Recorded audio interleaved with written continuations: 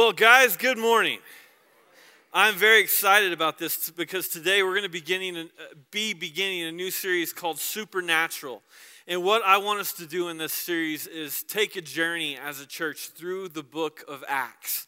And I love Acts because in Acts we see that Luke documents the arrival of the Holy Spirit to the church and how Jesus sends the Holy Spirit to empower and to equip the church, not just the church as a whole, but for every individual in the church in order to be able to equip us to be able to carry out the work that Jesus has called us to and to be able to have success in your individual lives, to be able to have success in the circumstances I find myself in and you find yourself in. He sent the Holy Spirit in order to be able to give us advantage in these areas. And I feel like starting a series like this, I need to pause for just a moment and speak to anyone in the room who might have grown up like I did. Because if you grew up like I did, you didn't really hear much about the Holy Spirit in church. I was in a church where, they talk about God the Father, God the Son, and the Holy Ghost. And it was because there's a lot of people who didn't understand and didn't seek to know the Holy Spirit. And in doing so, that kind of created a little bit of a mystery. And like, wait, there's this Holy Ghost, this Holy Spirit. What is that? I mean, should I be scared of him? I mean, what is he here for? Why? And I remember just feeling like there was a mystery that surrounded the Holy Spirit in growing up. And it wasn't until later in life that my father learned of the Holy Spirit, that I learned of the Holy Spirit, and that we actually got baptized in the Holy Spirit. The Bible talks about the fact that there's different baptisms, that you are baptized in water that shows a representation of the fact that your old life has died and has passed away, and that you have been raised again and receive a new life in Jesus Christ.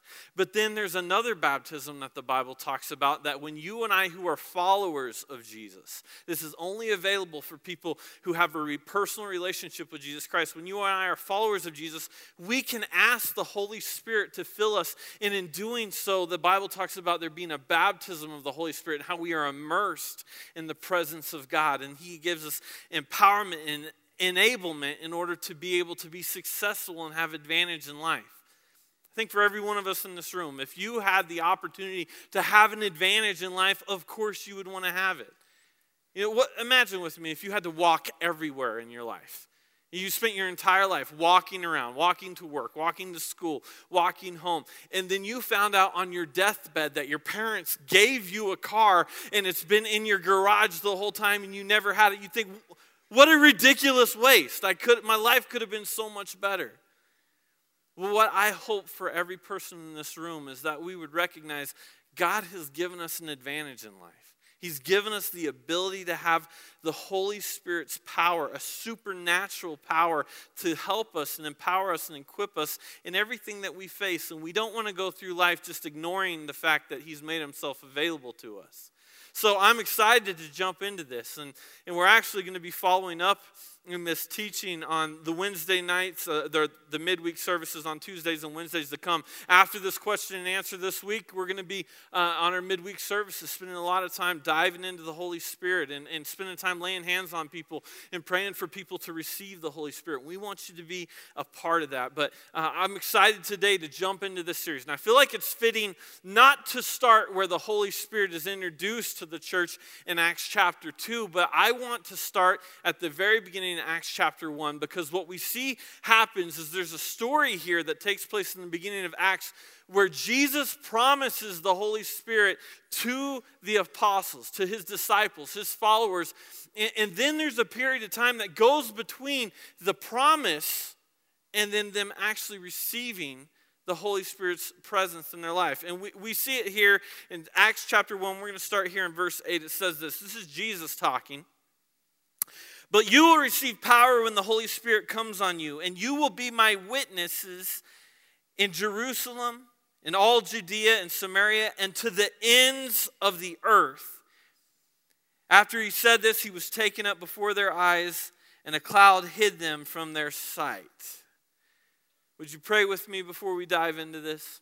Heavenly Father, I know right now that if this is just me standing up on the stage talking, that it's a waste of time. But God, we pray right now that your Holy Spirit would come into this room and that Jesus would be glorified and that, God, you would speak through me in this time. Please don't allow me to get in the way of anything you want to teach us and guide us in today. But God, reveal your truth to us and help us to understand your love for us more before we leave here today. And it's in Jesus' name we pray. Amen. So imagine with me if you're one of the apostles at this time. Jesus is standing before them. This is after his death, burial, and resurrection. He's now standing there, resurrected before them, talking to them, and he gives them this wonderful promise. You're going to be my witnesses to the ends of the world. I am going to send you not just to your hometown, Jerusalem, not just to the surrounding regions of Judea and Samaria, but I'm going to send you to the ends of the world. Now, we have to put ourselves in their setting to truly understand the impact of what Jesus is saying here. Because in Jesus' time, we see that travel was much different than it is today. Because you think about it, for the average person in this room, we travel hundreds of miles, sometimes in a day. We'll drive across the state, it's no big deal. We'll hop on a plane, fly across the country. We'll fly internationally, and it's something that we don't even consider a big deal anymore. But in Jesus' time, when he's speaking to his apostles here, we see that the real means of travel for most people was just walking.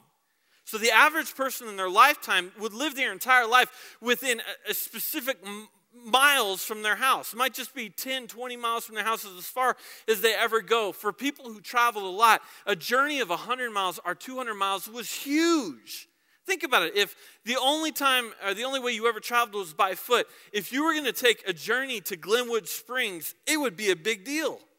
Like you'd plan on this for weeks, for months. You'd make sure you had all the resources you need. It might be a journey that you would only take once, maybe twice in your entire life. And now it's something that we don't even think about. So here in a time where you've got a group of men who don't travel, Jesus is saying, okay, now here's the next step. You're going to be my witnesses, and you're going to travel to the very ends of the world. And I kind of get a sense that the disciples here must have been kind of going, well, that sounds really cool, but I've never traveled anywhere. So now what? I wonder, because I feel like there's a lot of us that we've had a sense of the fact that God will tell us really big things that he wants to do in our lives, that he wants us to accomplish. And we'll hear dreams, but we'll think, I don't know how to get from here to there. So now what? And you hear God whispering into you that he wants you to have a marriage that lasts for a lifetime. You think, I haven't even been on a date with a decent man in like 2 years. So now what? Or you think, I feel like God is telling me I want to be a business owner, but I don't even know what type of business. I don't even know the next step. I wonder, have you ever felt like God was showing you, you're going to be something more. You're going to do something more, but you find yourselves, I get a sense, a lot like the disciples who are going, now what? God whispers into you, you're going to be a man or a woman of righteousness, and you think, but I still struggle with the same sins, the same addictions, the same habits, so now what? Well, today I want to take a look into the story because I believe there is so much that we can pull out of these texts where these men who were the closest to Jesus, they walked with him, they learned from him the closest. We are going to look at what they did when they found themselves in a situation where Jesus said, I'm going to send the Holy Spirit to you. I'm going to send you to the ends of the world. What do you do between that time that God gives you a promise and actually you begin to see the promise fulfilled? Let's pick the story back up in verse 12. It says, then they returned to Jerusalem from the hill called the Mount of Olives, a Sabbath day walk from the city. And when they arrived, they went upstairs to the room where they had been staying. Those present were Peter, John, James, Andrew, Philip, and Thomas, Bartholomew and Matthew, James, son of Alphaeus, and Simon the Zealot, and Judas, the son of James. They all joined together constantly in prayer, along with the women and Mary, the mother of Jesus, and with his brothers. Verse 15. In those days, Peter stood up among the believers, a group numbering about 120, and said, brothers, the scriptures had to be fulfilled, which the Holy Spirit spoke long ago through the mouth of David concerning Judas, who was served as a guide for those who arrested Jesus. He was one of our number and shared in this ministry.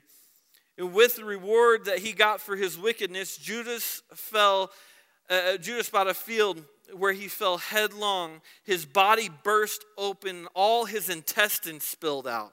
I read a verse like that and the little boy in me goes, awesome. But sorry, that's pretty gross, so I apologize. Verse 19, everyone in Jerusalem heard about this, so they called the field in their language, Akeldama. This is the field of blood. For, said Peter, it is written in the book of Psalms, may his place be deserted. Let there be no one to dwell in it, and may another take his place of leadership. Verse 21, therefore it is necessary to choose one of the men who had been with us the whole time the Lord Jesus went in and out among us, beginning from John's baptism to the time when Jesus was taken up from us. For one of these must become a witness with us of his resurrection. So they proposed 2 men, Joseph called Barabbas, also known as Justus, and Matthias. Then they prayed, Lord, you know everyone's heart, so show us which of these 2 you have chosen to take over the apostolic ministry which Judas has left to go where he belongs.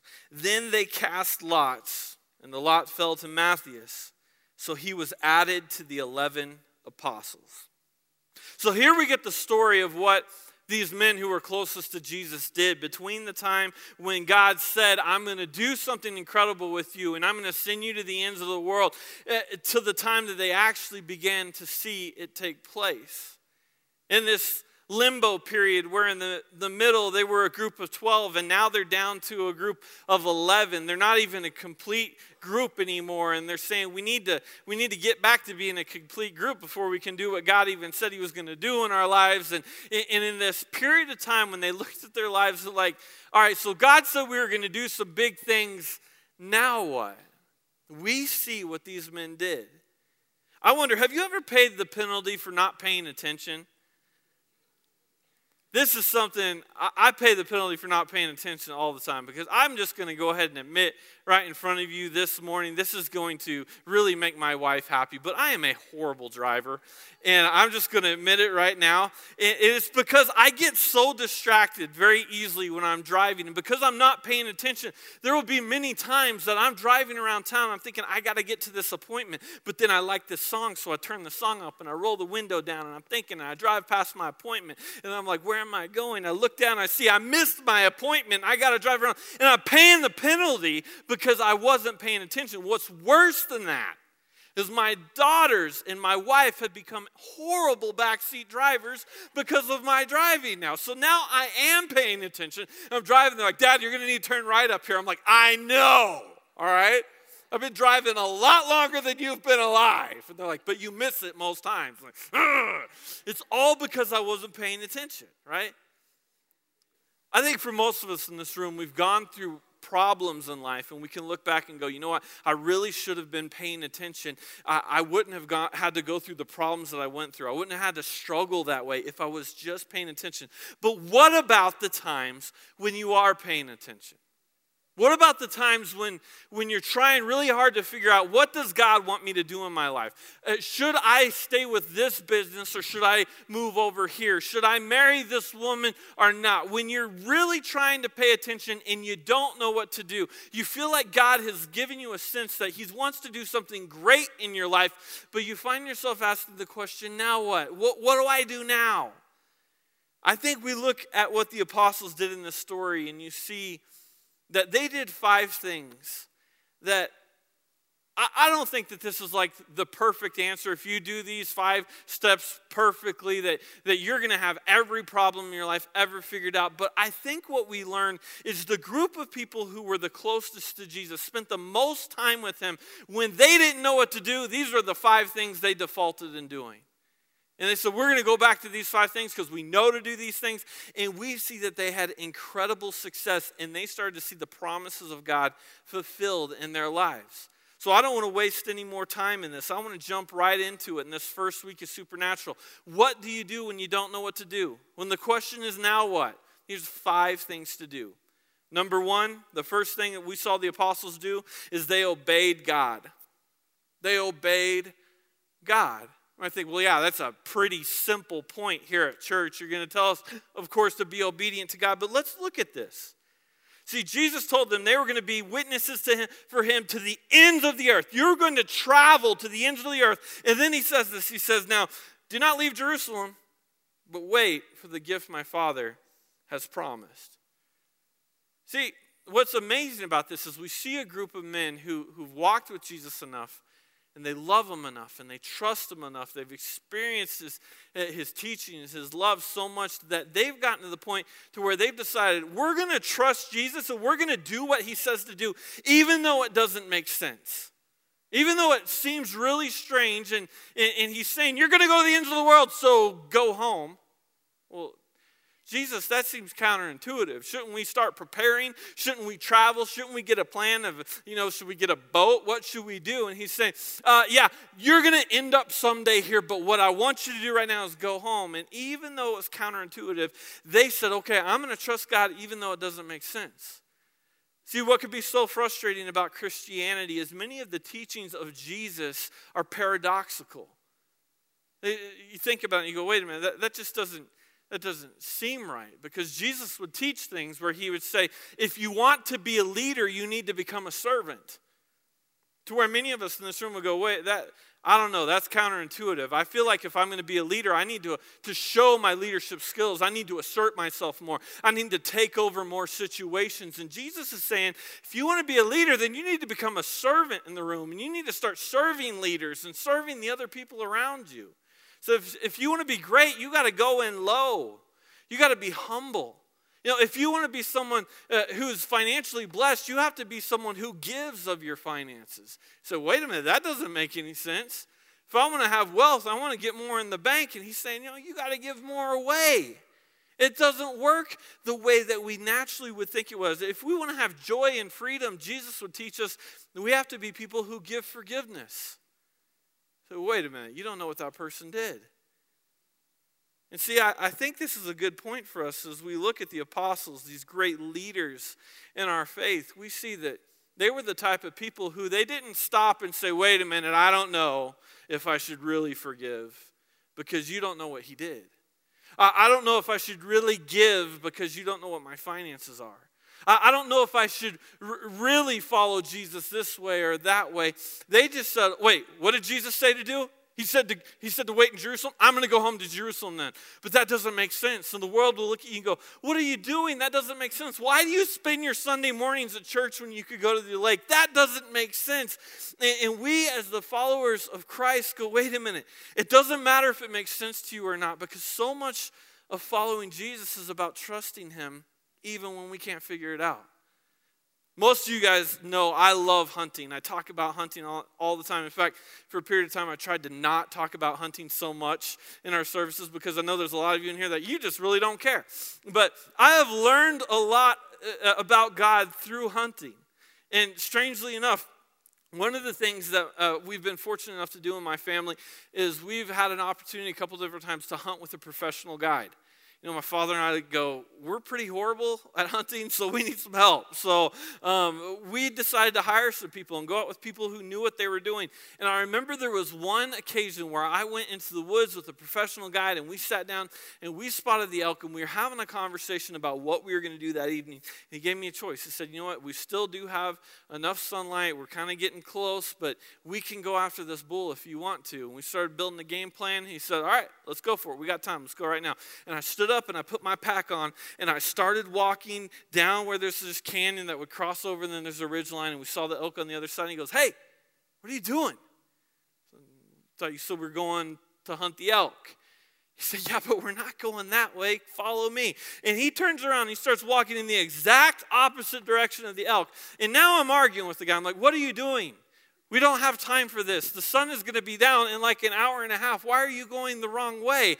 And he stopped me for a moment. He said, Dan, I've gone down through that canyon before. There's a lot of fallen trees. It's rocky. There's a big creek in the bottom of it. There's no way we could get through that canyon tonight over those elk. Since I've been there before, will you just trust me and follow me? So I was humbled. I said, thank you, okay. Yes, thank you, grasshopper. So I got behind him like, okay, I will just follow you. And I learned on that hunt, what made it so much better for me to be with a guide is that guide has been there before. And since he's been there before and he knows what's going to take place and he knows the challenges ahead, there's some things he asked me to do doesn't make sense at all. And I had to go, okay, I trust that you've been here before. I'm going to do it your way.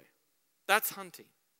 But it taught me so much about life and about trusting God, because in this point about obeying God, I think there's a lot of times we struggle in life and we don't have success and we hurt ourselves and hurt the people around us because Jesus says, come this way, do life this way. And we go, I don't know, it looks like it'll be easier this way. I'm going to go this way.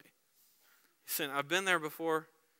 I've gone before you. I know what's going. I'm already in your tomorrow, waiting for you tomorrow, and I've prepared a way for you. You got to trust me. You got to follow me. And here we see this group of guys. When they ask the question, now what? I don't know what to do. I don't know how to make my marriage look right. I don't know how to get off drugs. I don't know what to do. When Jesus said, do it this way, they went, okay, I'm going to do it that way. I'm not going to try to figure it out on my own. I'm just going to do it that way. The second thing we see that they did, first they obeyed God. Second, they prayed together.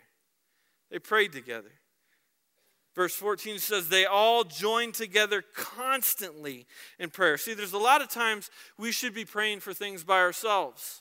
Now, we should get off by ourselves and we should pray for the things that matter. But there are certain things in life that are important enough to us where we need to join together and pray. That's why we, in our services, have times where our prayer counselors will come forward. Because Matthew 18 tells us that when we come together in a group of 2 or 3 in the name of Jesus, that he's there with us. And there's a power when believers come together in Jesus' name and pray for things. So they decided we're going to get together and we're going to pray. There's a lot of stuff I pray for by myself, but I also have a group of people that are really in my inner circle closest to me that I trust them with the things that are really going on in my life, and I ask them to pray for me about things that a lot of people don't even know is going on in my life. I mean, obviously, Amelie prays with me. I call my father and my mother, and I tell them what's going on in my life, and they pray with me. There's a group of men that have been board members and are board members in our church that I pray with throughout the year. There are a group of people on our staff that I pull aside and say, this is going on in my life. Would you pray with me? And we see that when the apostles found themselves going, we don't know what to do, instead of just going at it by themselves, they said, let's all get together in the same room and present this problem to God. Because if we're here together in Jesus' name, he's going to be here with us too. So they obeyed him. They prayed together. The third thing they did is they went to the Word. They went to the Word. So it says that Peter went and found scriptures that related exactly to what they were going through. Verse 15 says, in those days Peter stood up among the believers, a group numbering about 120, and said, brothers, the scriptures had to be fulfilled in which the Holy Spirit spoke long ago. So he's saying, I looked in the Bible and saw that God has already talked about this struggle that we're going through right now. So he said, I'm going to open up my Bible. I'm going to figure out, what does Jesus have to say about this? Because if Jesus had anything to say about it, if he wanted me to know about it, I want to know what he told me so I can make the right decision. When Amelie and I were newlyweds, I shared this story before. You've probably heard it before, but this is one of the times I searched in the scripture that God spoke to me in such a very clear and practical way. But when we were newlyweds, I remember there was an opportunity we had because we were broke. I mean, we were broke. And we had some other friends who were broke too. And we were all talking about how we wanted to go on a vacation. We wanted to do something fun. And someone in our group threw out the idea, you know what, if we pulled our money together, we could all go in and buy a boat. And then we would all be able to use that as like a vacation tool. And as a young newlywed, we thought this is a great idea. I love this idea. You know, let's go buy a boat. We're going to be able to party every weekend. It's going to be awesome. It's going to be so cool. But I remembered, I grew up in church, and I remembered that, it's very important to have a multitude of counsel around you. You should be gaining advice from older, wiser people around you. So I went to some Christians that I knew. I went to 2 different men and asked them about this. And I asked one Christian man, I said, okay, I got a friend who wants to go in with me and we can get a loan together and buy a boat. What do you say about that? He goes, that sounds like a great idea. You guys are broke, but you'd be able to afford that. So that's a good way you can ensure that you'll have a vacation anytime you want. I left to go, this is awesome. I'm going to go buy a boat. But I thought, one person's not really a multitude of counsel. So I'm going to ask another person too. And I asked another guy. He's a Christian guy too. I said, I'm thinking about buying a boat with another dude. And he goes, whoa. Shut up. You're saying stupid things right now. What are you talking about? This is a great idea. He's like, this is a horrible idea. Never do something that dumb, ever. Just go back to work and earn some money. And I'm like, what are you talking about? So now I'm frustrated because here I am talking to this Christian wise man, and I'm talking to another Christian wise man, and both of them give me advice, and the advice contradicts. So what do I do with that? Well, luckily, this third point has been instilled in me since I was a child, because my father began teaching me when I was a child to read the Bible. And he taught me very simply. He said, every day, read a Psalms and read a Proverbs. He said there's 31 Proverbs in the Bible. 31. 31 days in the month. So he said it's real simple. If you wake up and it's the 8th, read the 8th proverb. If you wake up and it's the 9th, read the 9th proverb. If you miss the 10th and wake up and it's the 11th, read the 11th proverb. But it'll keep you on a plan where you're constantly getting God's word in you. And I remember waking up the next morning frustrated. So I don't know what to do. I don't know. It just so happened that next day was the 6th. And I opened up to Proverbs 6, verse 1, and it said this: my child, if you have put up security for a friend's debt or agreed to guarantee the debt of a stranger, if you had trapped yourself by an agreement and are caught up by what you said, follow my advice and save yourself, for you have placed yourself at your friend's mercy. Now swallow your pride, go and beg to have your name erased. Don't put it off, do it right now. So you know what I did that day? I called my friend and said, you know what, I can't do this. I'm not going to go and co-sign on a loan. The Bible says not to, so I'm not going to do it. And it frustrated my friend. He's like, that doesn't make any sense. But when I searched the scriptures for what I was dealing with, the answer came, and it came very clearly to me. And it's exactly what Peter did. Now, I don't want to speak anything negative about any person in my past, and I'm not trying to do that. But just to bring some clarity to this story, I had no way of knowing, but within the next year, that couple that we were going to get the loan with, they divorced and they lost their jobs and moved to 2 different states. So what would have happened if I would have been stuck with a loan that I couldn't have afforded? It was all the grace of God that he put in his word, truth for my life today. And you go, truth for my life today? This was written over 2,000 years ago. What are you talking about, truth for my life today? Well, the Bible is the word of God. It's living and active for today. And there is truth in the scripture about what you're facing today. There's truth in the scripture. There's truth in the scripture when it comes to your relationships, when it comes to sex, when it comes to finances, when it comes to serving, when it comes to owning businesses, being employed by different employees. There's truth in here about everything. And you have to search the scriptures to know, what did God say to do? Because there's a lot of things that Christians go before God and say, God, what do you want me to do here? And God's saying, I already wrote it very clearly and put it in your lap. I already answered this question.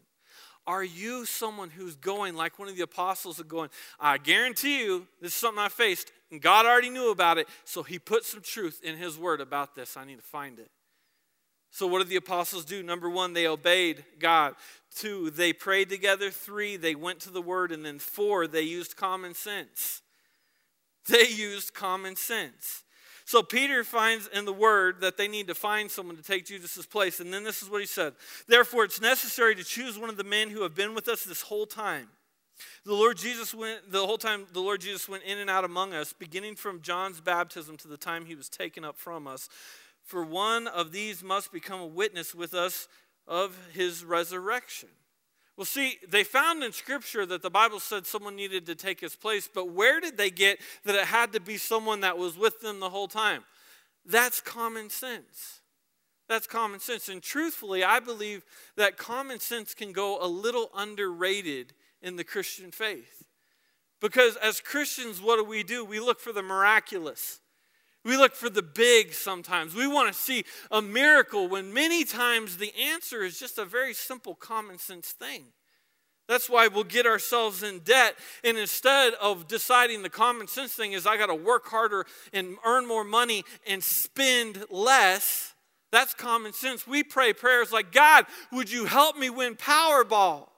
Don't you know, God, if I win Powerball, I'm going to tithe and I'll help some other people out and I'll throw a little bit their way. And we'll pray these prayers like, God, send me a miracle. When God's going, that is a pretty dang common sense thing. Just stop spending money, you know. But here is where the struggle lies for a Christian. Is sometimes we need to obey God even when it doesn't make sense. And sometimes we have to use common sense. And we see that the apostles in this story did both. Jesus said to do something and it seems crazy, but he said to do it, so I'm going to do it. And then there are other things in life when I don't know what Jesus says about this, so I'm going to just do the thing that is pretty common and makes a lot of sense. And I love that that's pointed out in the scripture that they decided, hey, we got to find someone who's been here the whole time. If he's going to be a witness, he needs to have seen what took place so we can eliminate everyone who hasn't been here the whole time. And then that brings us to the fifth thing that they did. And number 5 is that they trusted God for direction. They trusted God for direction. So they had 2 good options, Matthias and Justus. And they still didn't know what to do. So here's this really big frustration. It says that the Bible says that they took and cast lots. What does that mean? Basically, it means someone had a set of dice in their pockets. And they decided, we don't know what to do, so we're going to throw dice out here. We're going to trust that God's just going to make this work out the way it's going to work out. And we know God's in control. He's going to let it happen the way he wants it to happen. And they threw dice. And you might say, wait a minute. So are you saying if I've got a struggle in life and I need to know, should I move my family to Oklahoma or should I stay here, that I should pull out a coin and flip a coin and see? And this might seem very strange to us, but the truth is, in the Jewish culture, every good Jewish boy and girl learned this from an early age of just going, there's some things we don't know what God wants us to do in life, so we're just going to throw it out there, leave it to chance, so we're going to trust that God is ultimately in control. But here's where the story gets really interesting. This is the very last time it is recorded in Scripture that a believer in God, a follower of Jesus Christ, ever cast lots to try to figure out what God is going to decide for them. It's the very last time. You say, well, why is that? Because of the introduction of the Holy Spirit's presence to the church in the very next chapter. Because we see in Acts chapter 2, verse 1, it says, when the day of Pentecost came, they were all together in one place. Suddenly the sound that like a blowing of a violent wind came from heaven and filled the whole house where they were sitting. Then they saw what seemed like tongues of fire that separated and came to rest on each of them. All of them were filled with the Holy Spirit and began to speak in other tongues as the Spirit enabled them.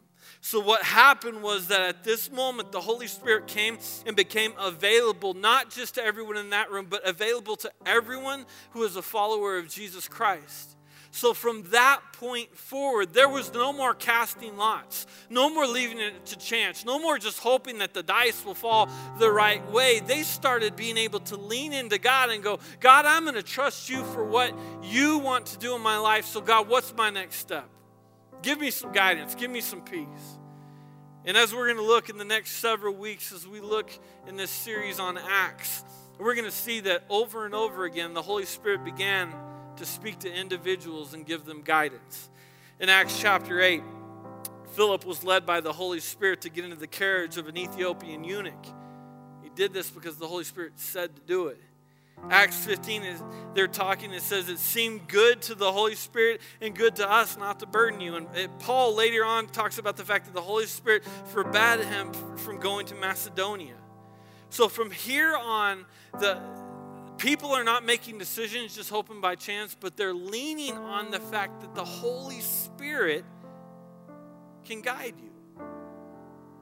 And see, this is what I'm hoping in this series, that we can understand is that in the Godhead of the Father, the Son, and the Holy Spirit, God has made His Holy Spirit available to you so that you won't go through life blind.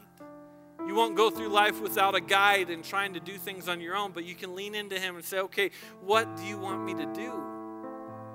Jesus talked about the Holy Spirit in John 16:7. It says, but in fact, it is best for you that I go away, because if I don't, the advocate, speaking of the Holy Spirit here, won't come. If I do go away, then I will send him to you. The word here for Holy Spirit is paraclete, and it means a teacher, a counselor, a guide, an advocate, a helper. He said, I'm sending a helper to you.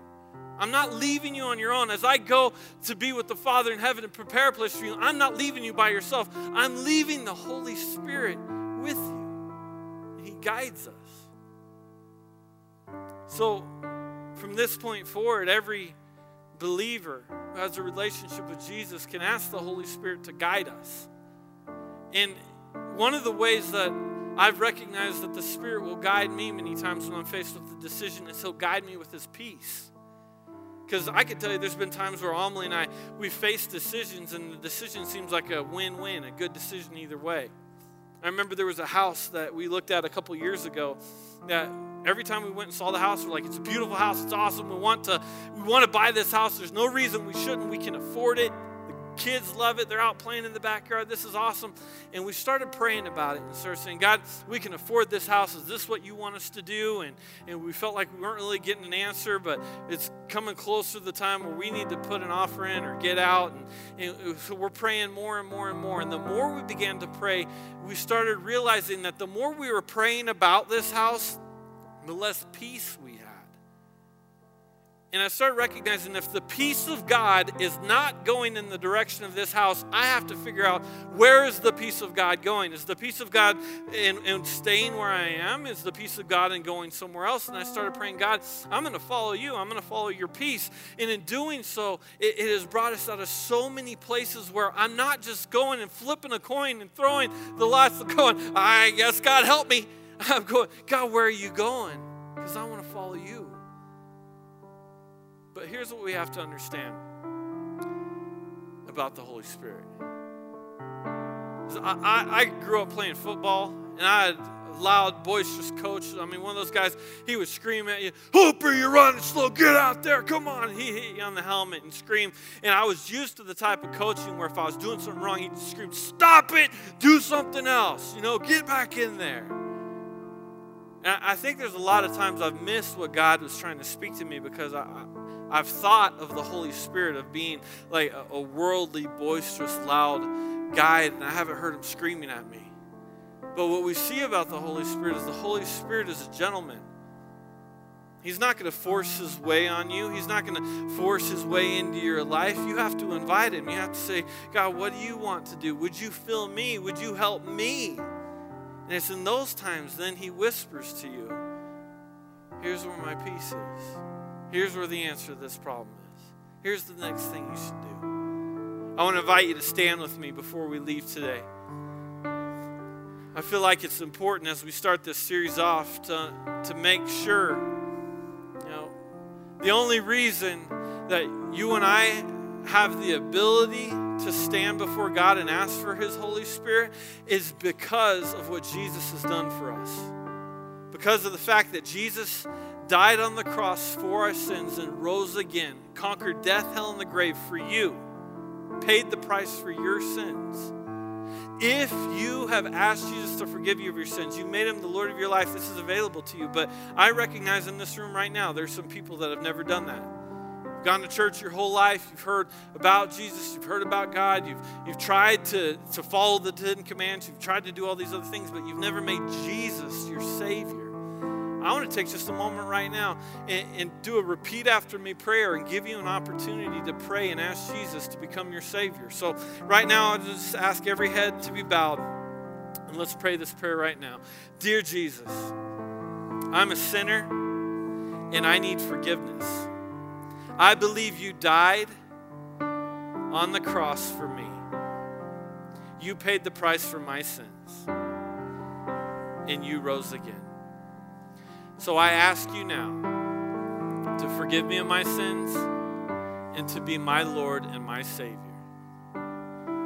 In Jesus' name, amen. Now I want to do one more prayer before we leave. I want to ask any person in here that you want the Holy Spirit's guidance in your life, you want His help in your life, to not just wait and expect Him to be like a boisterous coach who's going to yell and scream and try to push you into alignment, but to recognize He's a gentleman and He's only going to come help you if you ask for Him to. So I want every eye to be closed in this room right now, and if that's you and you want to invite the Holy Spirit to guide you, to just raise your hands into the air and pray with me right now and pray, Holy Spirit, I invite you into my life. I invite you to guide me. I invite you to empower me. And I invite you to strengthen me so that I could obey Jesus and that He could be glorified in my life. So now I pray for every person in this room. I pray that God, as we get into this series together, that your Holy Spirit would come and empower and equip every person in our church. God, give us supernatural strengths and abilities in our church to be able to move your kingdom the way you want us to. And it's in Jesus Christ's name we pray. Amen. Let's give Him a shout of praise. He's good. He's good. Well, I'm excited about this series. I hope you won't miss it. Love you guys. I'll see you next week.